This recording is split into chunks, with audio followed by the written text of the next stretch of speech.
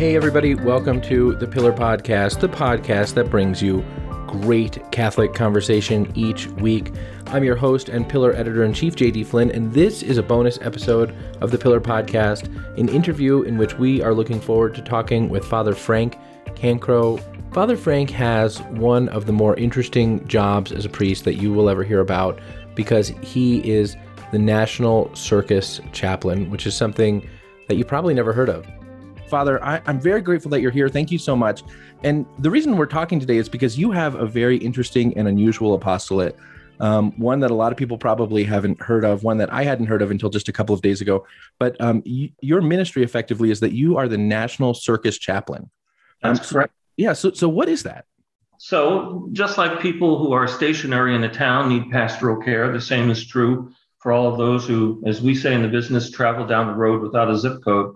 And so I work with a small group of individuals who have made the commitment to provide pastoral care and services to folks in the circuses of the United States. There's about 40 traveling circuses in the United States, and they involve large numbers of personnel, both performers and workers. And our job is to be a pastoral presence to all of those folks around the country. And who makes you the National Circus Chaplain? I mean, that's not a self-designated term, I suppose. How do you get the gig? We operate under the auspices of the Secretary for Cultural Diversity of the United States Conference of Catholic Bishops. And it really has been the USCCB who has had a focus for traveling shows and travelers, along with migrants and refugees, for really quite some time. And that, of course, flows out of the Universal Church's ministry to those same populations. So it's really through that secretariat and specifically the Office of, and this is a mouthful, the Office of Pastoral Care to Migrants, Refugees, and Travelers, that our operation exists and that we work with the circus folks. That's neat. I have a lot of questions about that, but I want to start with just hearing about you. I mean, how did you get into this ministry? How long have you been working with circus people? I mean, you're a diocesan priest. You're retired from sort of parish ministry, insofar as I can tell. Right. But you've been doing this work, at least in a part-time way, for quite some time. Right. Since about 2010, I've been involved in a circus ministry. So, before I was ever in the seminary, more than 50 years ago, I actually was a circus clown. I did some circus work for a few years. I was not particularly great at it or well known for it, but it's something I always wanted to do, and I did. And then when I moved out of that, I moved on to other things, and eventually that became discerning a vocational call and entering into the seminary. And by that point, most of all of this past of mine was far behind me, and I didn't see it as something that was having a tremendous influence on my life.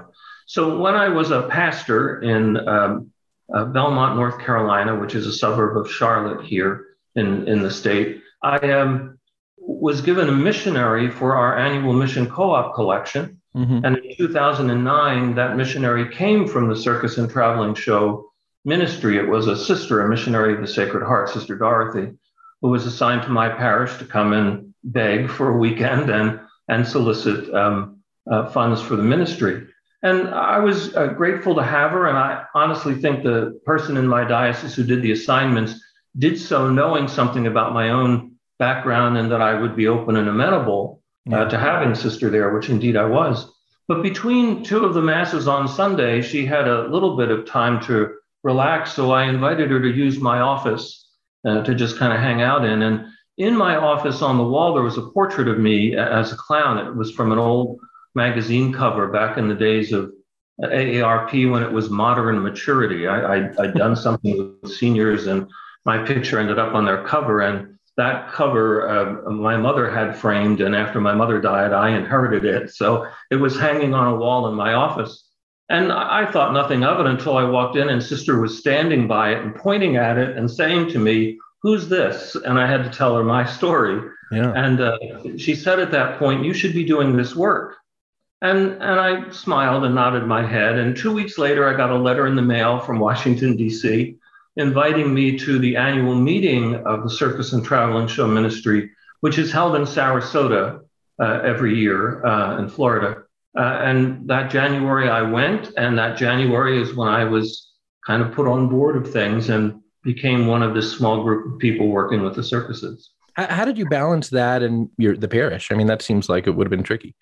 Yeah, well, for all of us who are involved, quite honestly, at the time, that was the case. Father Jerry Hogan was at that time, the National Circus Chaplain, was a priest of Boston and also a pastor. And Father Dick Notter, who was the other priest involved in this, is a priest from Ohio, also had pastoral responsibilities at that point. So what we did was we tended to rely on the sisters. There were two sisters at the time who traveled full time on the road and lived in an RV. And so they'd spend a month or two at a time with an individual circus.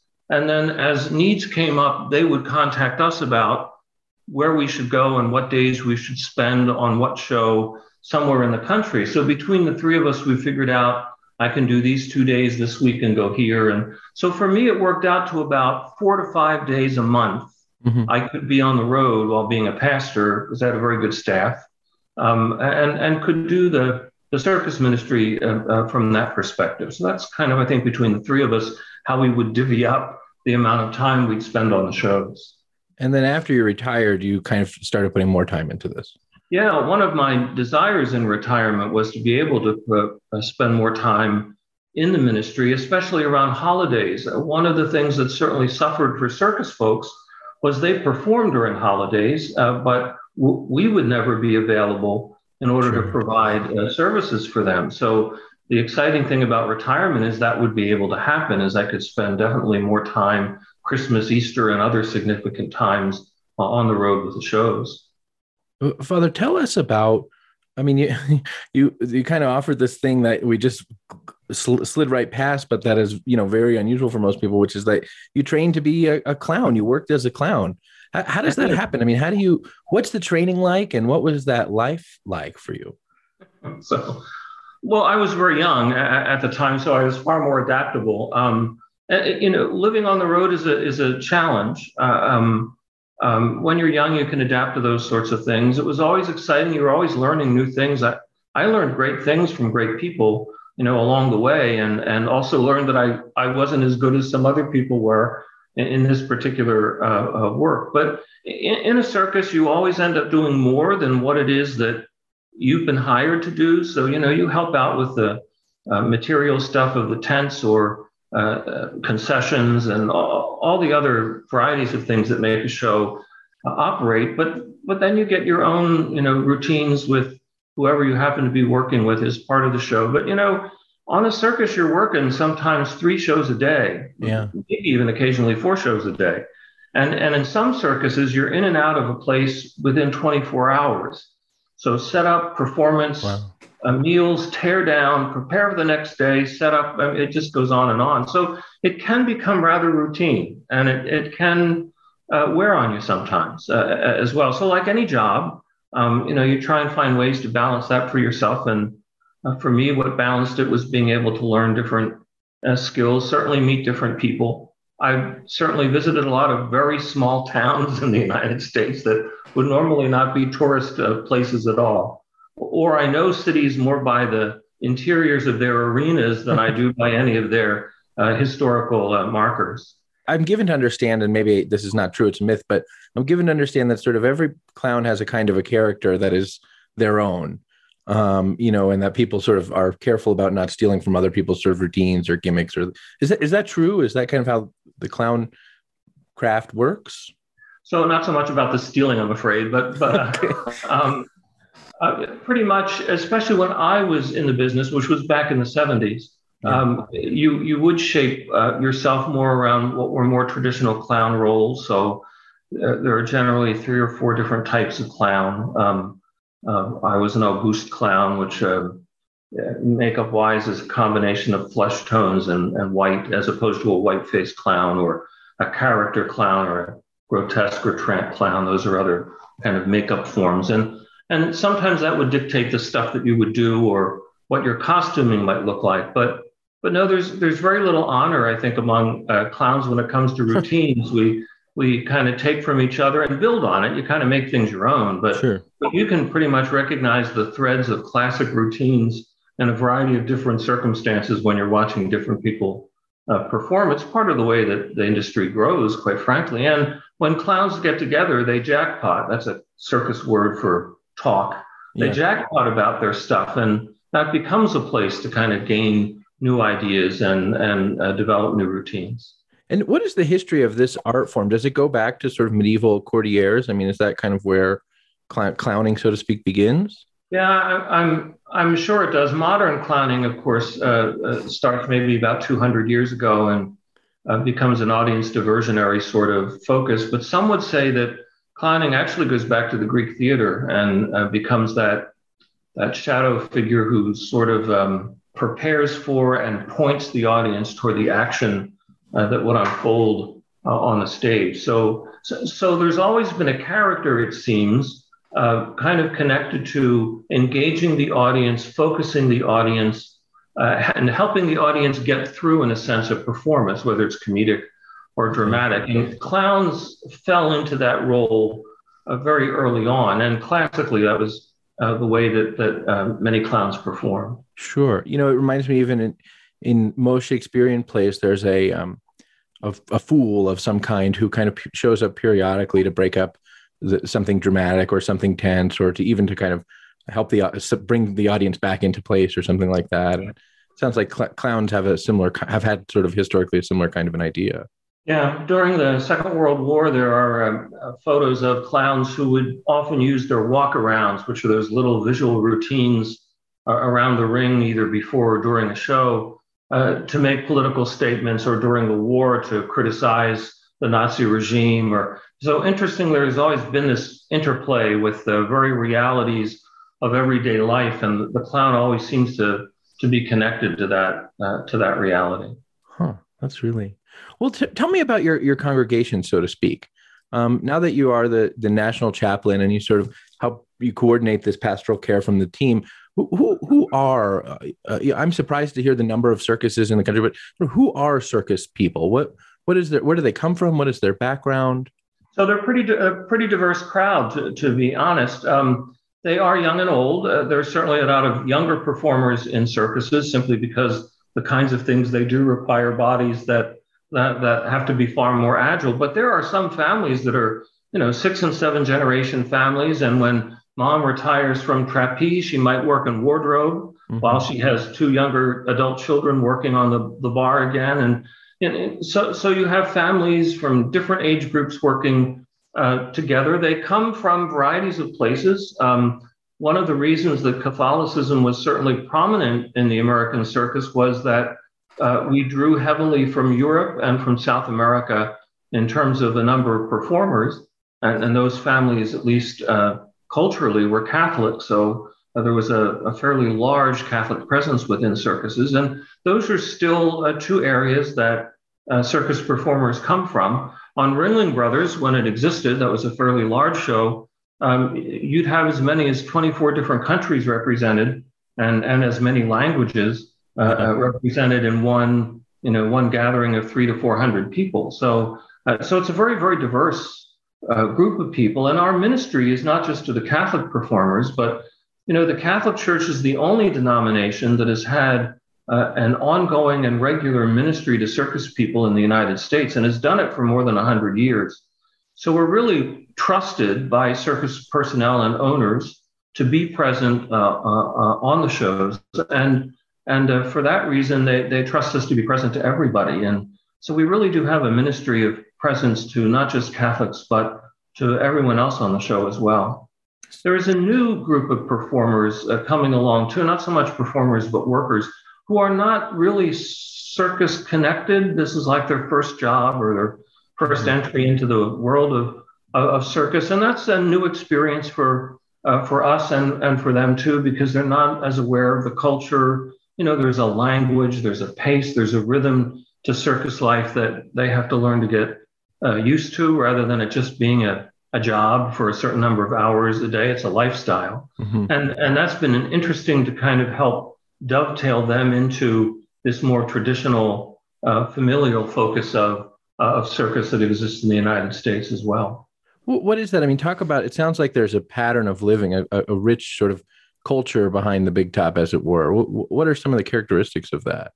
So it's a mobile community, obviously, and so it relies heavily on itself. It becomes a very self-contained kind of experience, to the point that depending on the size of a show, you might have a small school, a nursery school, you have a cookhouse or a cook tent. Everything you'd find in a small town, you'll find sort of in one way, shape, or form in the context of a show. So even things like entertainment is something that's done between the folks that are on the show, and it becomes maybe a little too insular sometimes. You learn you have to take time to be trusted by circus people if you're an outsider or what we call a townie, simply because life is lived in this web of interconnectedness. So you try and create a sense of community and family together, and that word is used very seriously when people talk about their circus family. It's not just a nice phrase to throw around.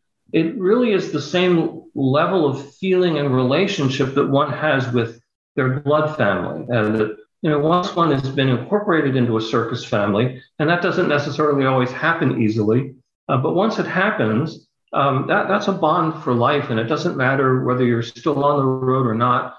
There's still connections between people that never go away because of that relationship that one has had. I said that it's hard sometimes to get into that. When I first started with this whole experience, the advantage I had was wearing a collar, which helped a little bit. But people are still kind of tenuous because you're the new guy, and they're not sure you're really going to stick around. Right. Which with circus folks, the longer you stick around, the more they believe you're actually committed to them. So that becomes a big focus. But there are some key people on different shows who they won't talk to you. They won't talk to you until they're sure you're going to stick around. There was one guy in particular, we're now very good friends. His name is Alex, who every time I went on the show, Alex would kind of lift his head to say hello to me. And that was the only recognition I ever got from him. And that went on for months. And after about 4 or 5 months, we actually had a conversation of about 3 or 4 sentences. And I remember I went back to the Sisters trailer because I was on a show that they happened to be on at the time. And I banged on the door and I walked in and I said, "You're not going to believe this. Alex finally talked to me," which from a circus perspective was a big deal. It meant that I was finally kind of, well, now Alex and I will go on for hours over coffee. But that tenuous start has to do with the way that a community kind of becomes very interconnected and interdependent. And the circus is very much that kind of a community. You mentioned before kind of that ministry of presence, and in a certain way, the way you describe things, it sounds like a big part of your ministry is not unlike that maybe of a military chaplain, where you're, a lot of your work, it sounds like, is the pastoral care of kind of listening and being a confidant and talking with people through their maybe problems, or is that how you spend a lot of your time in the circus? Or? Yeah, in fact, that's a very good example, I think, of the kind of ministry that we focus around. And the challenge of trying to engage everybody in a sense. In fact, the way it gets translated down is with some of the young folks on the show who are not churched in particular, we still spend time with them. And the best explanation I heard of who we are from one of those individuals was that they were explaining to somebody that we are like having their grandfather with them on the show. And to me, that's a very positive focus, with that you are that presence that gently supports, that loves unconditionally, and so that ministry of presence does become really important, and it really does focus the whole group of people on a show. For instance, on one show we had our sacristan, the guy who would help us set up for mass and find a place to have mass when we were on that show, was a Muslim guy who was just committed to us being there and would do what we could. And then if they were in a small town and didn't know where the nearest mosque was, I or one of the others would try and help them find a place where on Friday morning they might be able to sneak off to go to prayers. And on Ringling one year, we helped a group of young folks who weren't true religious Jews, but they wanted to have a Seder meal. So we helped them get the stuff they needed, and we found a ritual called the 10-minute Seder. There's another one called the 3-minute Seder, but I wasn't going to let them do it in that short time. So we got them one that we thought that would really work, and that became their way of expressing Seder. And it actually ended up being a whole company party by the time it unfolded. But nonetheless, that kind of presence and companionship is very, very much who we are in the midst of the show. Yeah. What are some of the pastoral issues? I mean, I imagine that this is an itinerant group of people, so that's hard on marriages. It maybe introduces, the possibility of substance abuse and other things. I mean, what are the pastoral issues that you find yourself really dealing with? So the same that you'd find, I think, anywhere, but you're on target. Certainly, issues sometimes with alcohol or drug abuse can be problematic, especially with young people who might have a lot of time on their hand and may not be the best at handling issues of relationships and the other kinds of ups and downs that are part of everyday life. The normal relational issues, people getting mad at each other, people falling in and out of love with each other, not knowing what to do with those kinds of realities, they become part of what you deal with also. The joys of raising family, the tragedies of losing people, so weddings, funerals, births, all of those things are certainly a big part of experiencing life with folks on the circus as well. And for the Catholic population, dealing with the sacramental moments that are part of their life, as well as doing what you can to help provide an adequate formation, especially for sacraments in individual family lives. Yeah, can you talk about your sacramental ministry? I mean, do you find yourself doing weddings very often? Do you confirm? I mean, what does your sacramental ministry look like? Again, it's pretty much the same as you find in any parish. You have an ongoing schedule of baptisms and First Eucharist and confirmation and weddings. They're pretty much all the same kind of routine, and a lot depends on what particular show you're with and what the mean age, of course, of the group might happen to be.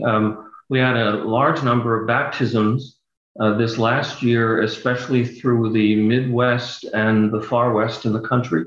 Not so many in the East, but then again, a few more weddings on this side of the Mississippi in this past year than in maybe the 2 years prior to that. But the regular sacramental life of a parish is what you would see reflected in the life of the circus. Sometimes it doesn't always happen at the same moments. So not every kid is 7 or 8 years old when they receive First Eucharist, because formation sometimes for us may have to take 2 whole seasons rather than one semester or 2. And we rely heavily now, especially on social media for preparation materials and for dialogue between individuals and getting people ready, as well as being on the spot to work with folks to prepare them for sacraments. You're a canonist, and I am too, and so I have some kind of nerdy questions that I've been wondering about, because I suspect, although you're called the circus chaplain, you're not sort of technically a chaplain in the canonical sense. That is to say, you don't sort of have the care of souls as being sort of legally equivalent to a pastor. So I imagine you have a lot of tricky jurisdictional things with marriages, or even where to record baptisms. And I mean, is there a playbook for you on this stuff? Actually, I have far more jurisdiction than you might think. And part of that comes from the propagation of the faith, which kind of set up the model for itinerant missions, and the circus ministries around the world have always followed those same kind of directives. The National Circus Church is St. Martha Church in Sarasota, Florida. And there's a history to why that is the case, but that's the place where all of our sacramental records are kept. Okay, so everyone is effectively that parish is effectively a personal parish for circus people. Yes, I'm a member of the staff of St. Martha's in Sarasota, even though I don't physically live there during the year, but I have faculties in the Diocese of Venice, and so my ministry with circus folks generates itself out of that focus there, and that becomes our place of record. St. Martha's is the oldest church in Sarasota, and it exists on land very close to where Ringling Brothers had their winter quarters, and Ringling Brothers and their performers essentially built St. Martha's. And so it has had a connection to the circus really for about 100 years now. And so the Bishops' Conference designated it the National Circus Church. I don't know when, but I think it was probably in the 40s or 50s. The pastor prior to that, in the late 20s and 30s, he was the one who ministered to circuses, and that's, I think, why we've just continued to maintain all of our sacramental records, et cetera, in St. Martha's because of that tradition that was started in about 1923 or 24. So then if you need the faculty to confirm someone or something, you don't have to figure out, okay, where are we right now? You can kind of always go through the Diocese of Venice. Well, for confirmation, it's a little more complicated. Okay. You do have to have the mandate from the local ordinary. So, so you do have to figure out where you're going to be and write ahead in order to get permission to have that mandate to do it, as well as permission from the local pastor to be in his jurisdiction to celebrate a sacrament. Even if you're doing it in the circus tent, you're still in his jurisdiction. So then the sacrament gets double recorded. It gets recorded in his parish records, but it also gets recorded at St. Martha's in Sarasota. But for the other sacraments, those fall pretty much under the purview of who I am in connection to St. Martha's.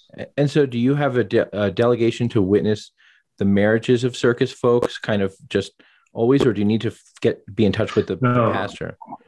Even in the Diocese of Venice, I have to get explicit permission from the pastor of St. Martha's to preside at a wedding. So a little bit of paperwork on the road then. Yeah. What is your own spiritual life like on the road? I mean, how do you maintain an interior life and sort of traveling and I presume living in close proximity with other people and probably not having a church kind of, not having the Blessed Sacrament at your disposal all the time? I mean, what is your own spiritual life like? Well, in fact, up until the time the sisters left the road, we did keep the Blessed Sacrament in the trailer, and there was a small chapel that was always part of that. So that's only not been available in the last 2 years when the sisters have left the road, and the RV that we used, unfortunately, is in disrepair to the point that we're not going to be able to take it back on the road again. But for me, to be very honest, one of the things about circus people is their days are late. Yeah. So the first show will never be before noon, which means that late morning is when things just start to gear up on a circus lot. Now they'll go till after midnight. When Ringling Brothers ran at school started at 4 p.m. and went for 5 hours after that. But that was the normal routine of most folks' lives. But for me, what that meant was I had the whole morning to myself. So I had time for prayer and reading and reflection. If there was a local parish in town and I knew they had a daily mass and I had a vehicle with me, I would go over to assist at mass at a local parish if I weren't going to be saying mass on the side. I didn't necessarily say mass every day. A lot depended on the size of the troop, how many Catholics were there, who would normally be free to come. Those were the things that would determine the when and the how of saying mass. But weekends, always, we would have 1 or 2 masses. But during the week, it was either I'd go someplace or I might say mass by myself, or if I was with the sisters, the 3 of us would gather for the Eucharist.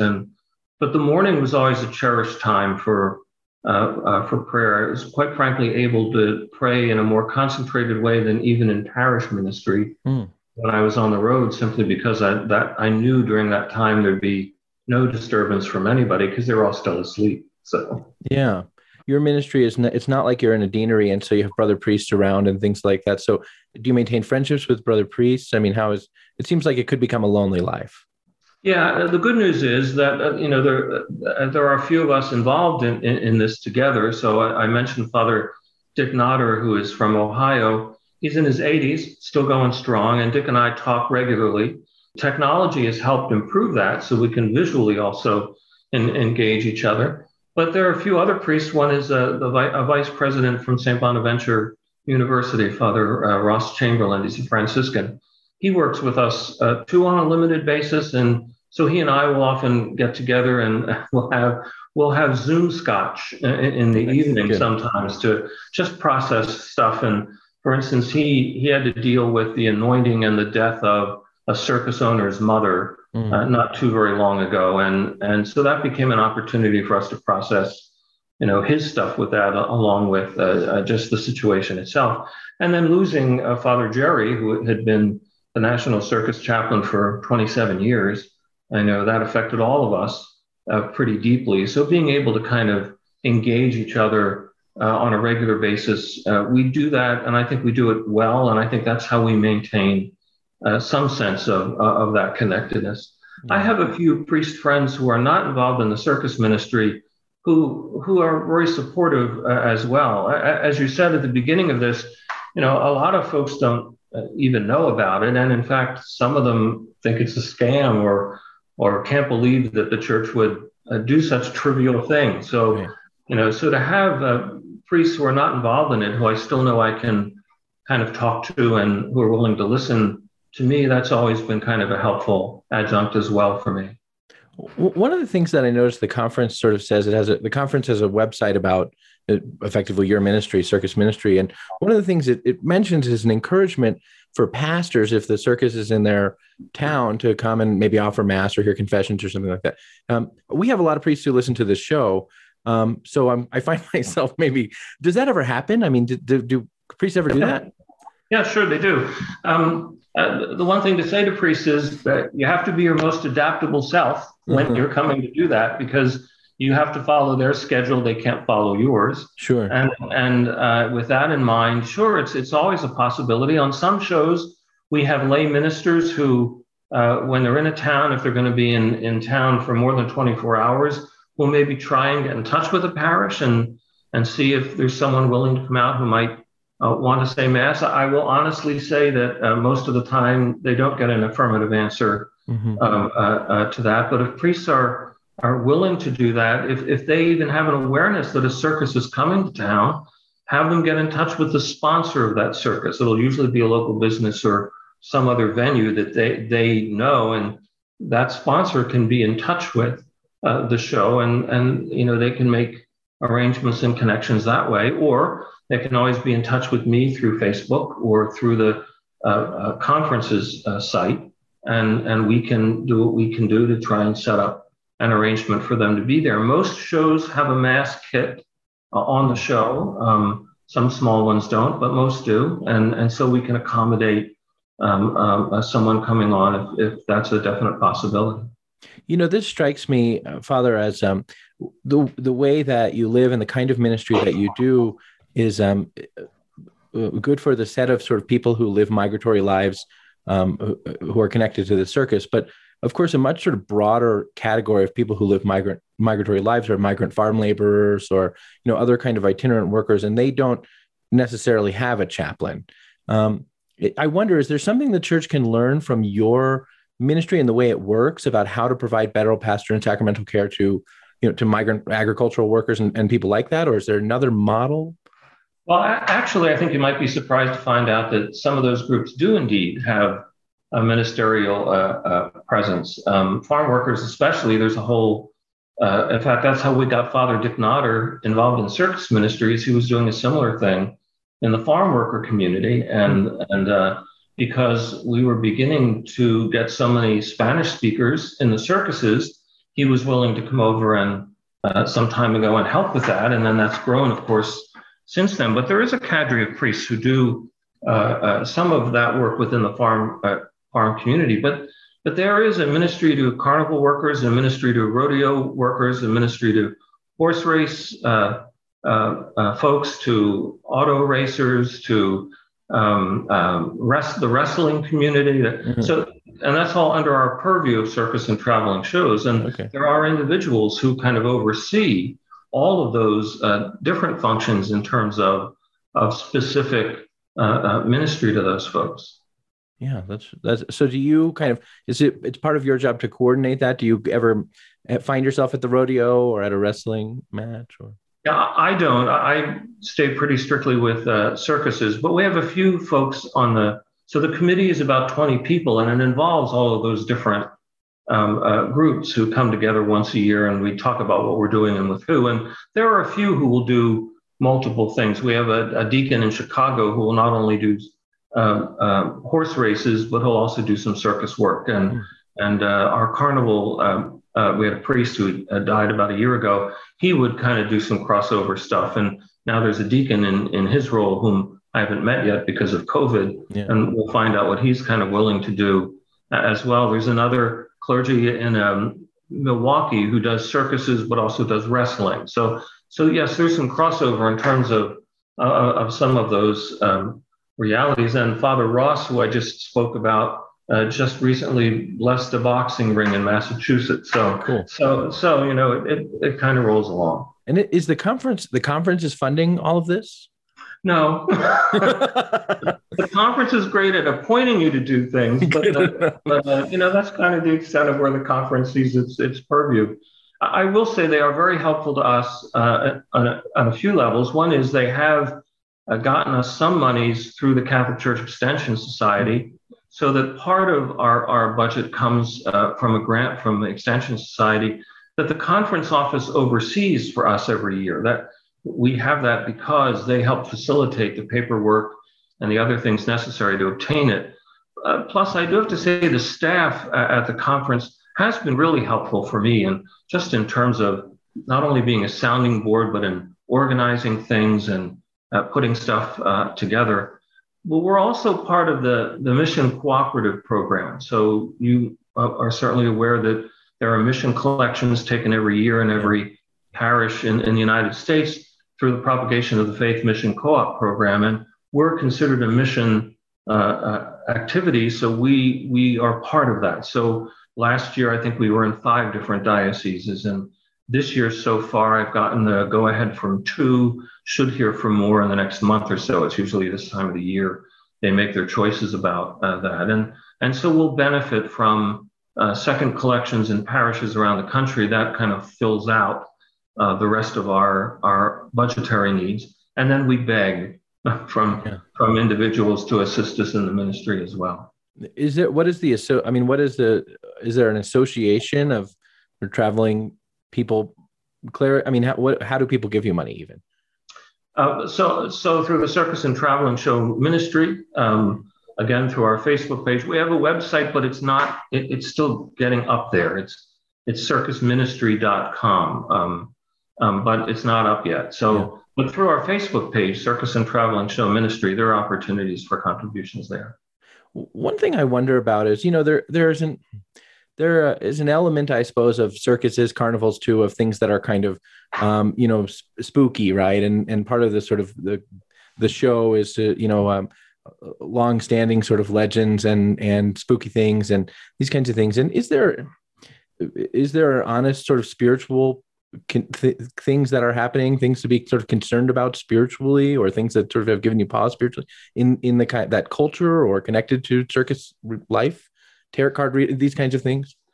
Yeah, I can't say that I see a whole lot of that, but certainly because of some of the cultures that we engage, you do run into some cultural religious practices that are probably not the best expression of faith.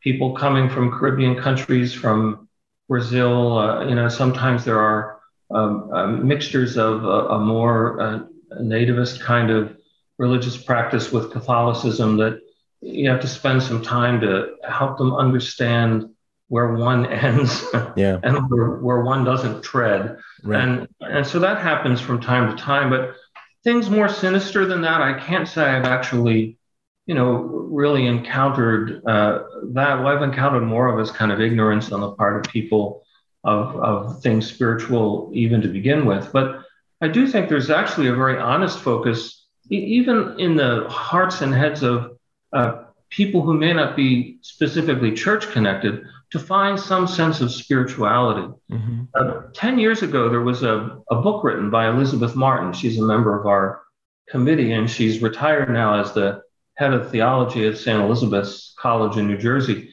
She wrote a book called A Conspiracy to Create Joy, which is a book on circus spirituality. She did a series of studies among different kinds of populations of folks in circuses and tried to distill from that what she found there in terms of the life of the spirit and in relationship to folks. And it's actually a very positive focus. And I find people do try to be their best selves. Sometimes there's an underbelly to it, as there is to everything. But I find that we can be light bringers, and people don't seem to resent that. So. Oh, that's neat. And you're a canonist, obviously, so you're accustomed to the underbelly, even of Holy Mother Church. So you probably are not surprised to discover it elsewhere. One thing that kind of got me interested in circuses, the reason why we ended up connecting, is because There was a video kind of floating around of a circus performance at the Pope's Wednesday audience, and you see this seems like pretty often. Every year at least, yeah. For a lot of people, it's kind of hokey, and why does the church do this? And this seems like such a sort of weird custom to have. What is your sort of take on this customary thing of having circuses kind of at the Holy See? I honestly think it has a lot to do with circus people who understand themselves as maybe not having roots, but seeing the Holy Father certainly as part of their rootedness. It started with, and often our Italian circuses, but through history, other big circuses like Crone and others have kind of come along the way as well. But, he really is Papa. And that notion of a rootedness that can at least be found there in the church, that's kind of a real drive for people. So I think a connection to the Holy Father from these otherwise rootless people has always kind of been a very interesting symbol. And circuses have, they really fit that bill. I have a friend who has clowned in the United States, but he's from Italy, and his family owned 2 circuses in Italy. And one year they were the circus that came and performed for the Holy Father. And, just talking to him about his family's reaction to it was very much that kind of deal, that it's like a sense of being connected to home and to what really counts. And for folks who don't have a rootedness and who have to rely so often on the applause and the laughter of others to even get a sense of self, that becomes a very important depth to have. And I honestly think that's part of the imagination of why performing for the Pope is such an important annual event, really. It happens pretty much every year, usually in January, because that's when circuses in Europe have their downtime most often. And so they can bring a troupe in and visit the Holy Father. So I think that's where some of it really comes from. And knowing folks in America, I think they relate to that same thing. Yeah. Where does in circus culture in America? So you had Barnum and Bailey, and they were the big guys, and they're out of business now. And Ringling Brothers and Barnum and Bailey, thanks. And so you have sort of a smaller. I took my kids to kind of like what I think of as a parking lot circus. Kind of like in a mall parking lot. There was a small circus, and it was really cool actually, and we all really enjoyed it. Remember the name of it? No, I don't remember the name of it. I thought you might ask, but it was cool anyway. And it was a guy I think who had worked at Ringling Brothers. Kevin DeNardos. Kevin DeNardos and DeNardos Circus. How did you know that? Well, I know Kevin, and I know the show very well. So. That was like an amazing circus trick that you knew which circus I went to. Well done. That was. So do you ever? I do know that he goes through Colorado. So. Okay.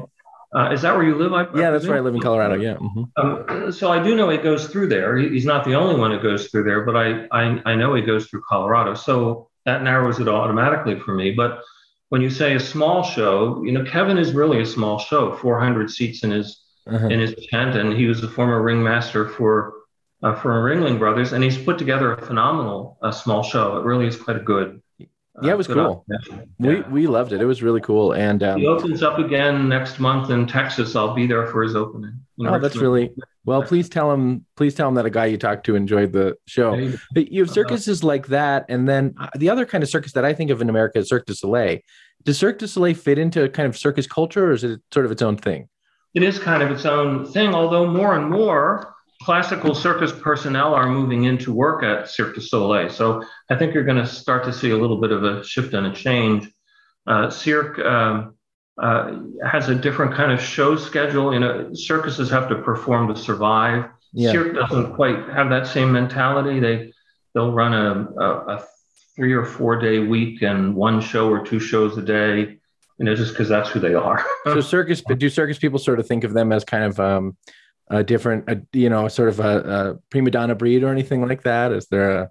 No, I don't think so. I think that certain performers might like to get certain gigs on Soleil just because they're good gigs to have. Like if you're a trapeze artist, sure. In particular, it's a good gig to have a Soleil show. You won't be working necessarily in the same way you have to, putting up and taking down stuff with the same regularity you have to do on a traveling show.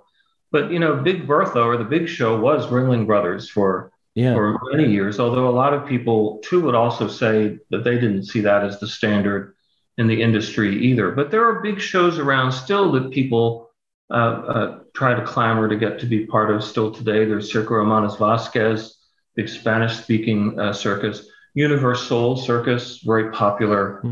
African Carib Circus, especially in the East Coast, and Circus Vargas on the West Coast is another fairly large, pretty popular show. Cirque Italia, which has 5 units traveling the country in different ways. So there are standards out there that people see as, I think I'd like to work for them. But a lot of it has more to do with your particular skill than the particular show. Okay. There's Masonic Circus too, right? I mean, there's a Shriner Circus, right? Shriner circuses, yeah, but that's not really a circus as much as it's each individual shrine hires a producer who draws acts in, and they put together a show.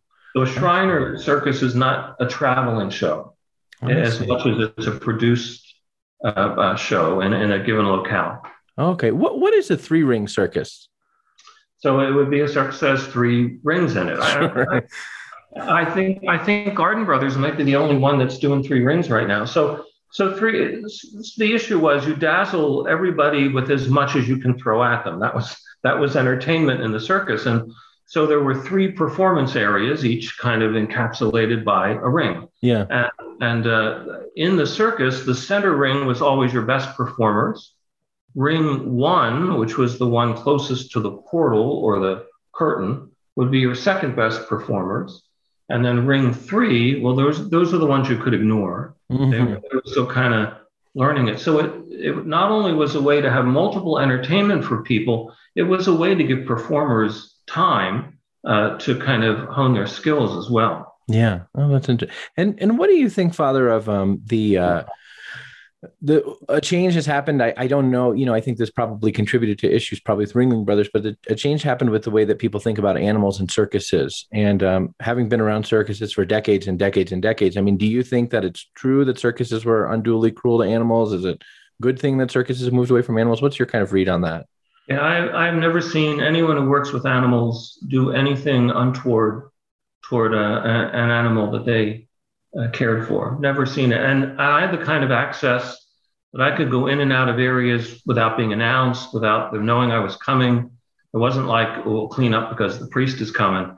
Right. I had total access, and I've never seen any of that. I do have to say that some of the organizations that purport these things, they aren't really telling the whole truth about things. And to be really honest with you, the financial investment alone, say of a herd of elephants, right, is so significant.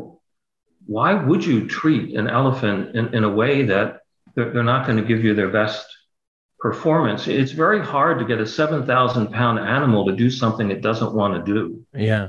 And so in order to really work with an animal and treat them well, that it behooves you to do that. They're eating 200 pounds of food a day themselves. So they're talking about tremendous financial investments. Add to that, all of these animals are born in captivity. There are no wild animals in circuses and haven't been for quite some time. So in a very real way, the circus becomes a way to stimulate some of the activity of an animal in terms of its everyday life.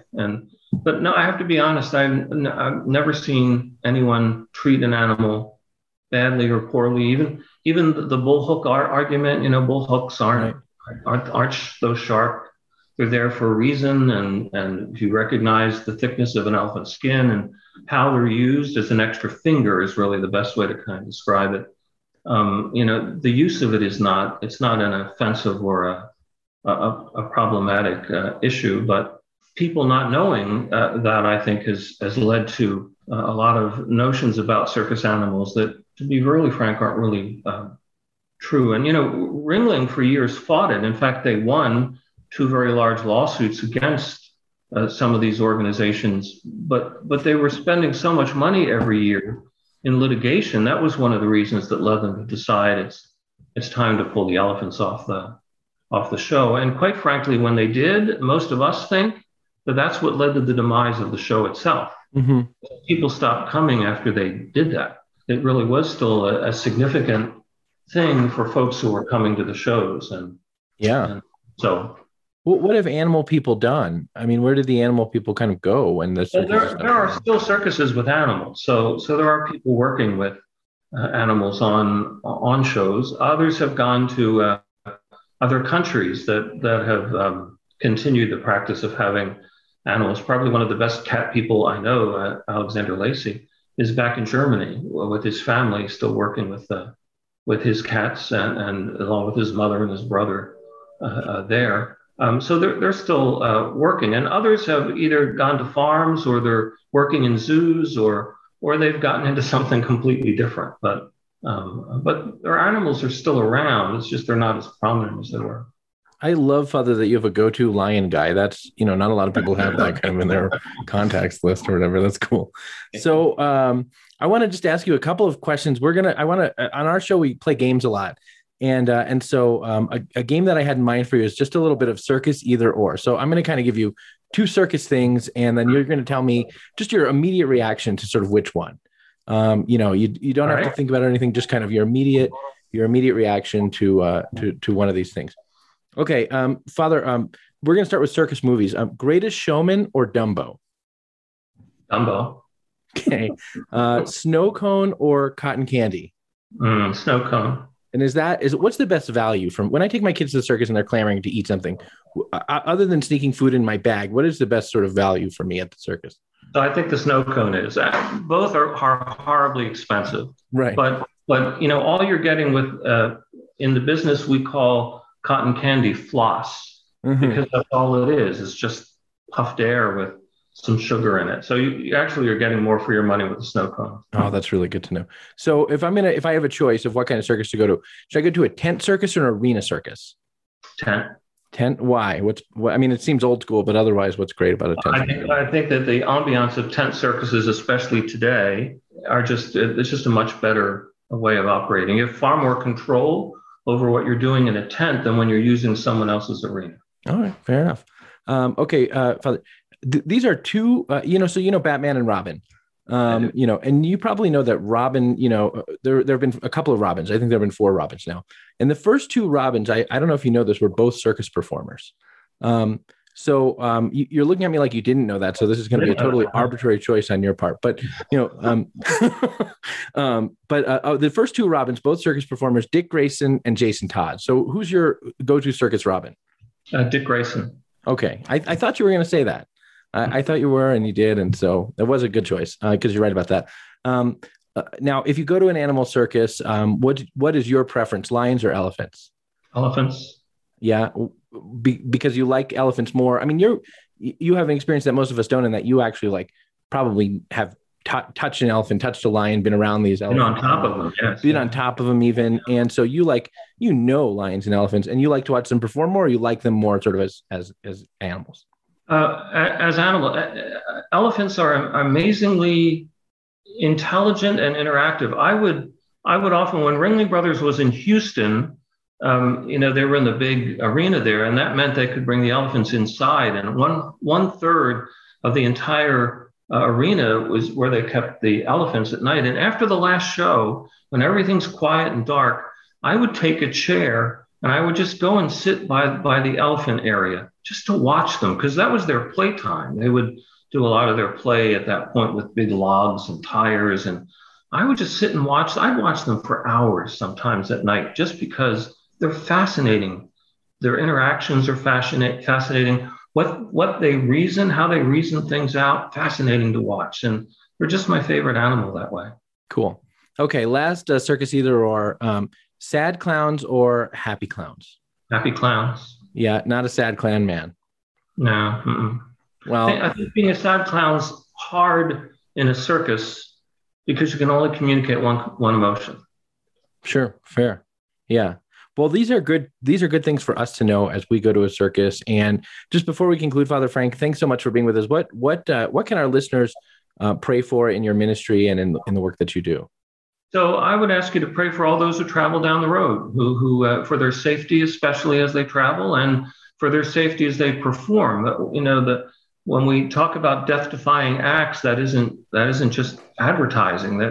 that happens sometimes. So to pray for the safety of people who are willing to perform because they want you to enjoy them. That's really why they're there doing it. And to give thanks to God for that and to pray for their safety. I think that would be a wonderful way to support what they do.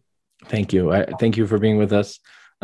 What you just said reminded me of one other set of questions that I wanted to ask. So if you have 2 more minutes, I'll just ask you about that. But one thing I wondered about is how is the pay for circus performers? Are circus performers, like I would imagine that many circus performers are just, paycheck to paycheck and living kind of on the edge in certain ways. Well, pay has gotten better, certainly as time has gone on. But the fact of the matter is, these 2 years have been perfect examples. If you're not performing, you're not getting paid. So, it really depends on how solid your show is and how successful your house is in terms of bringing people in. So, some acts can be paid significantly good money. Others make a minimum wage enough to survive on. A lot depends on what it is that you are doing. But it's far better than it was, say, even 10 years ago. And, some circus jobs are union jobs. So there's a certain requirement of both pay and benefits connected to those. Our ministry we run a mobile home park in Florida for retired circus folks who don't have the means to survive in any other way. So on a sliding scale, we provide a place for them to bring their mobile home and to live. Cool.